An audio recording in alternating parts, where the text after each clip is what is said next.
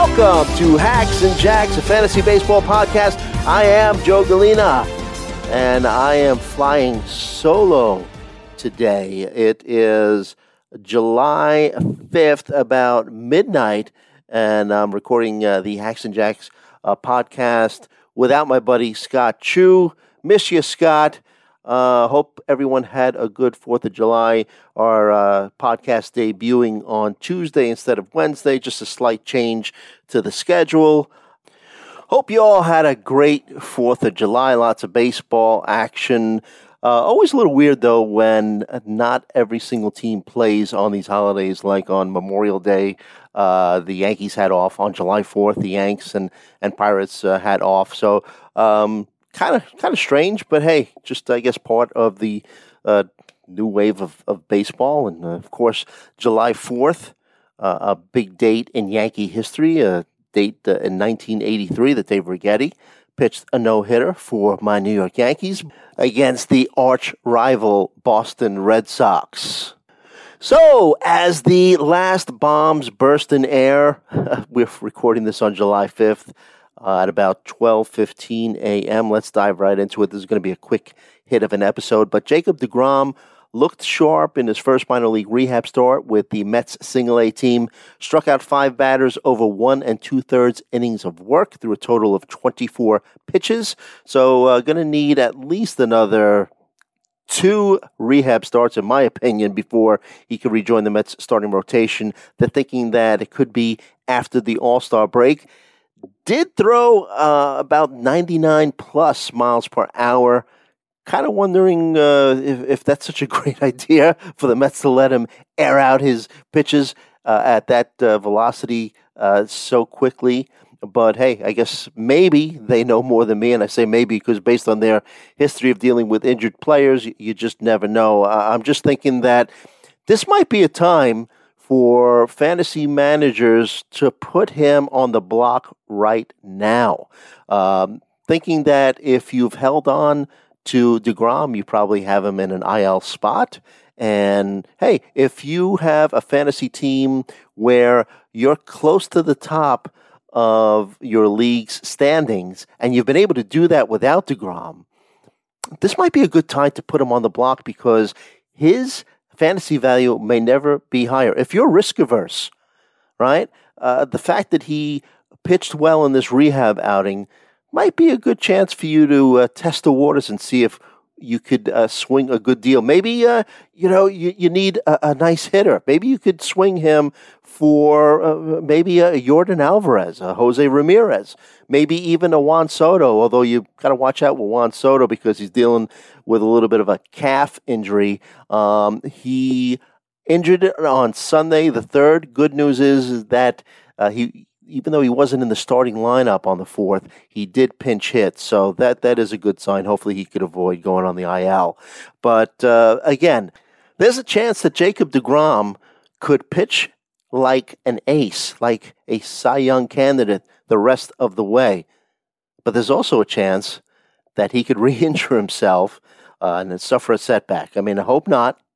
But if you are a bit risk-averse, and like I said, if you've held on to him throughout the season and had him on an IL spot or whatever, or were able to keep him on your bench because you have a deep bench in your on your fantasy team, hey, you might want to just put him on the trade block and see what comes back. But at this stage, his fantasy value might be the highest that it might ever be this season.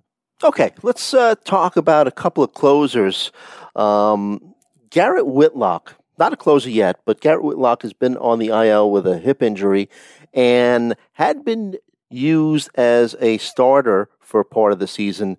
But if you recall, there were always whispers at the start of the season that he might be utilized as a closer, but that never materialized. And you got to feel bad for Alex Cora, Red Sox manager. There's so many managers who like the closer by committee approach, and they use it and whatnot, but not Cora. Cora would prefer to designate one pitcher as his closer. He hoped that it would be Matt Barnes, and that didn't work out. Pitched poorly, hit the IL. Looks like it had been Tanner Houck, and still might be. But on the 4th, John Schreiber, who's also been pitching well for the Red Sox in the bullpen, he picked up a save.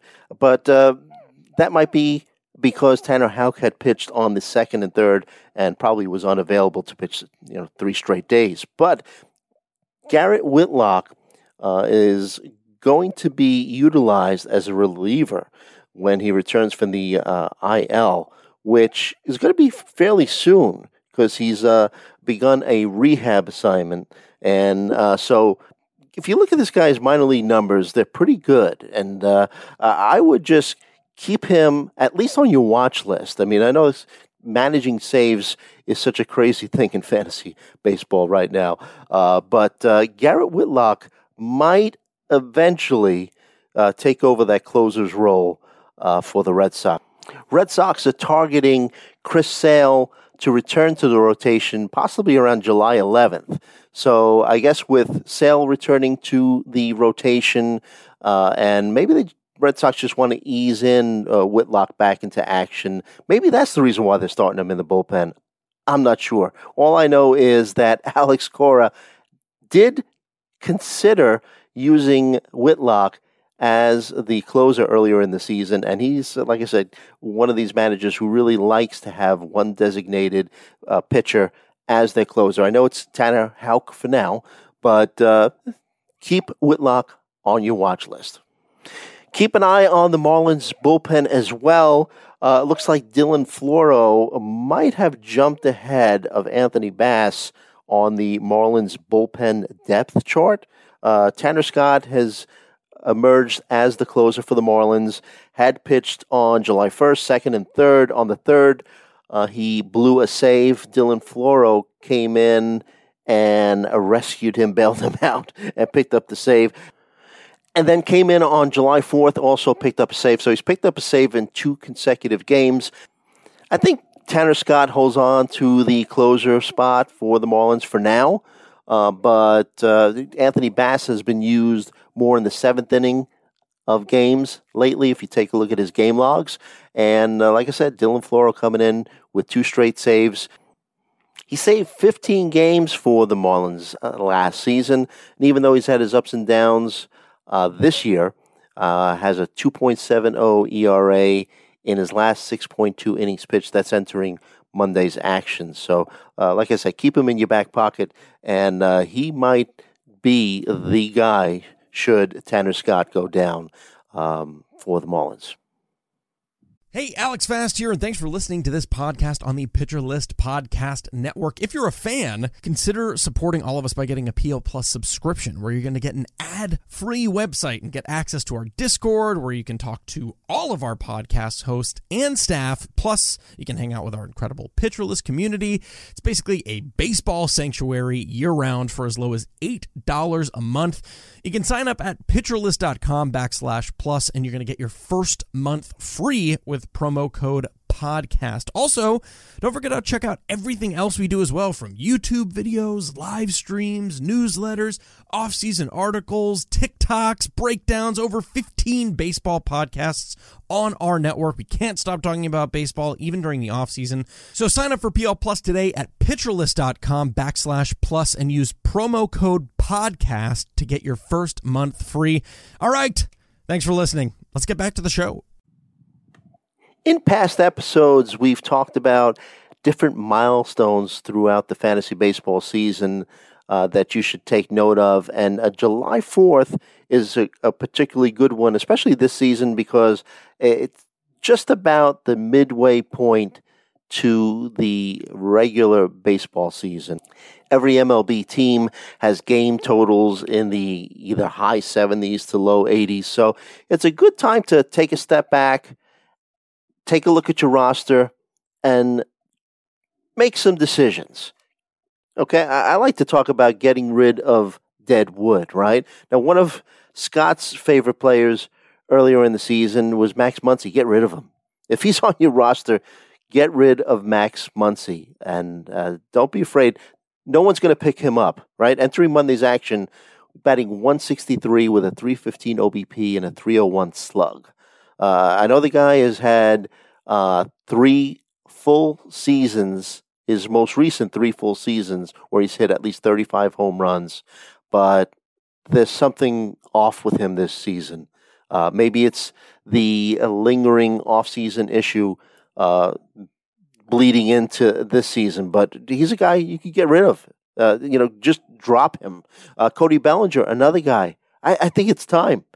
Entering Monday's action, batting 207, 266, 395, 11 home runs, 9 RBIs. Nice, but you're suffering with a 207 batting average. And please, I know you don't, but if you do have Joey Gallo, obviously, dump him too. I mean, it's been nice that Yankee fans have been rather supportive of him. And let's face it, with the Yankees having the best record in baseball, the Yankee team has been able to absorb his ineptitude this season. I feel I really don't even have to mention that. I mean, if you're listening to this podcast that Scott and I do, I mean, your fantasy baseball, and that guys like Gallo shouldn't be on your roster at this stage of the game. Stream like the wind. Stream every category that you can.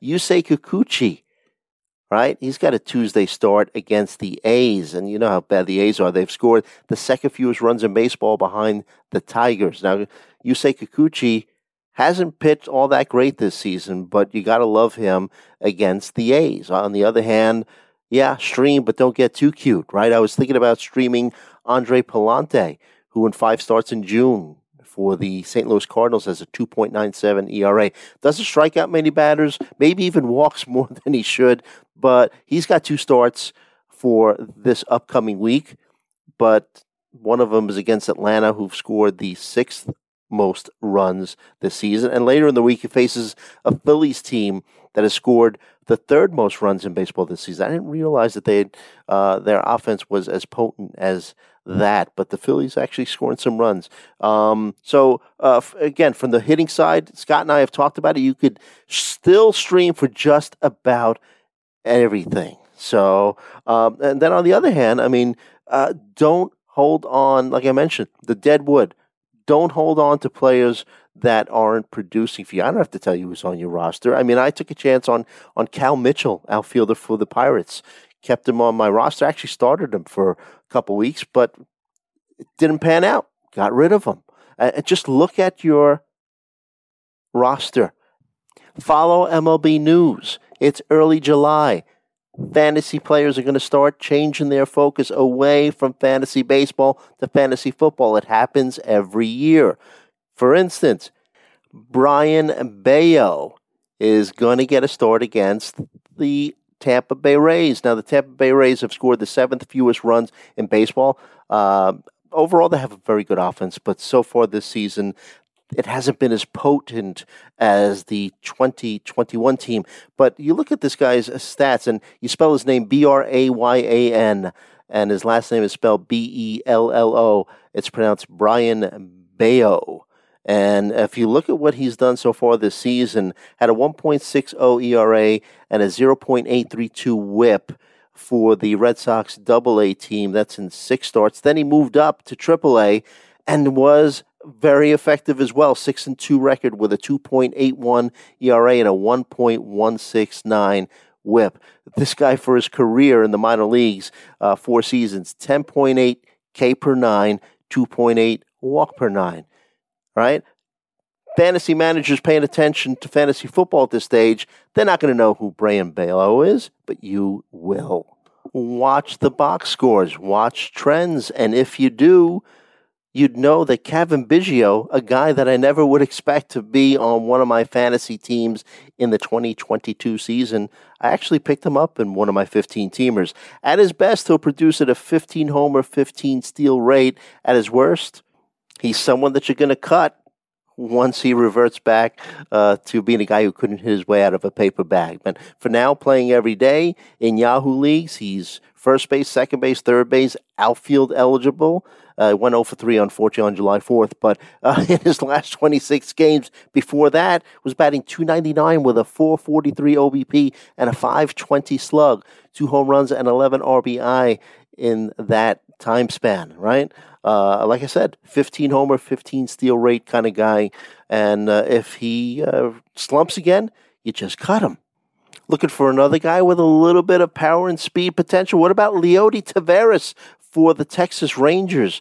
If you look at what he's done over the past 2 weeks, in his last 11 games, batting .292, 2 home runs, can steal bases at a 15 homer, 15 stolen base pace.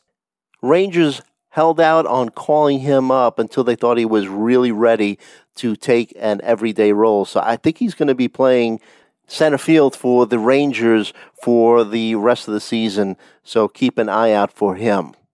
If you play in a 12-team league, I bet you that Eddie Rosario is available on your waiver wire. Made his debut on July 4th for the Braves.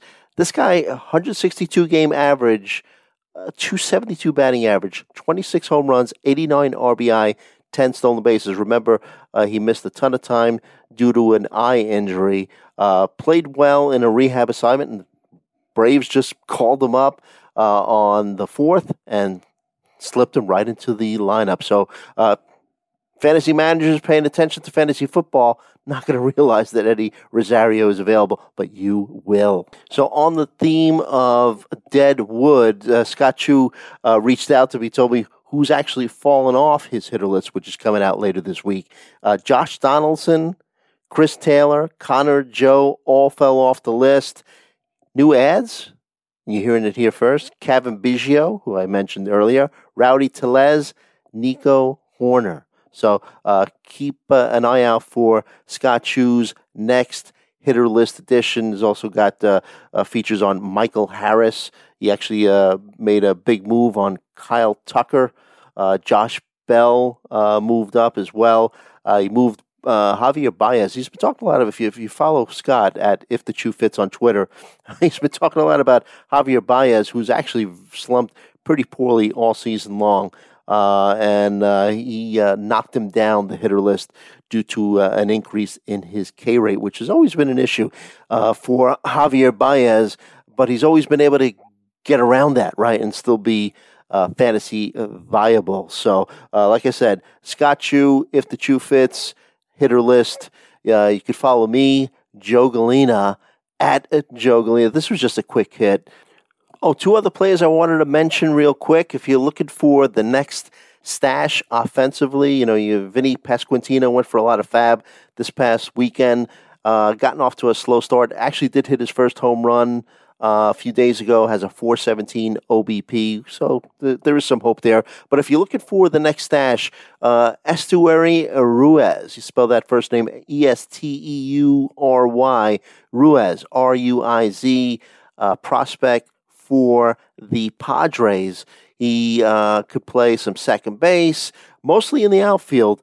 But when you look at what this guy has done recently in Double-A this season, had a .344, .474, .611 triple slash, 9 home runs, and 37 stolen bases. Then he moved up to Triple-A and just continued to mash.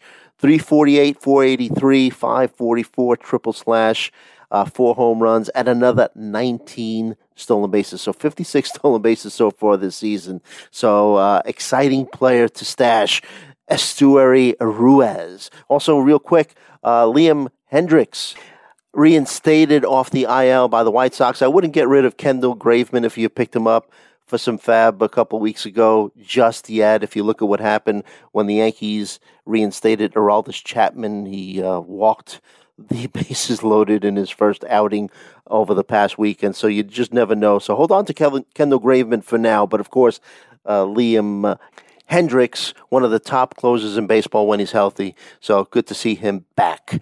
and hopefully he's on your roster. So that just about slams the lid on things for today. You could follow me at Joe Galena. Subscribe to our podcast wherever you get your podcast content from. And if you don't mind, leave us a nice review. Scott Chu will be back next week. With me will be a team once again. Thanks for putting up with me. And as always, we hope that all of your fantasies become realities. I'll see you next time.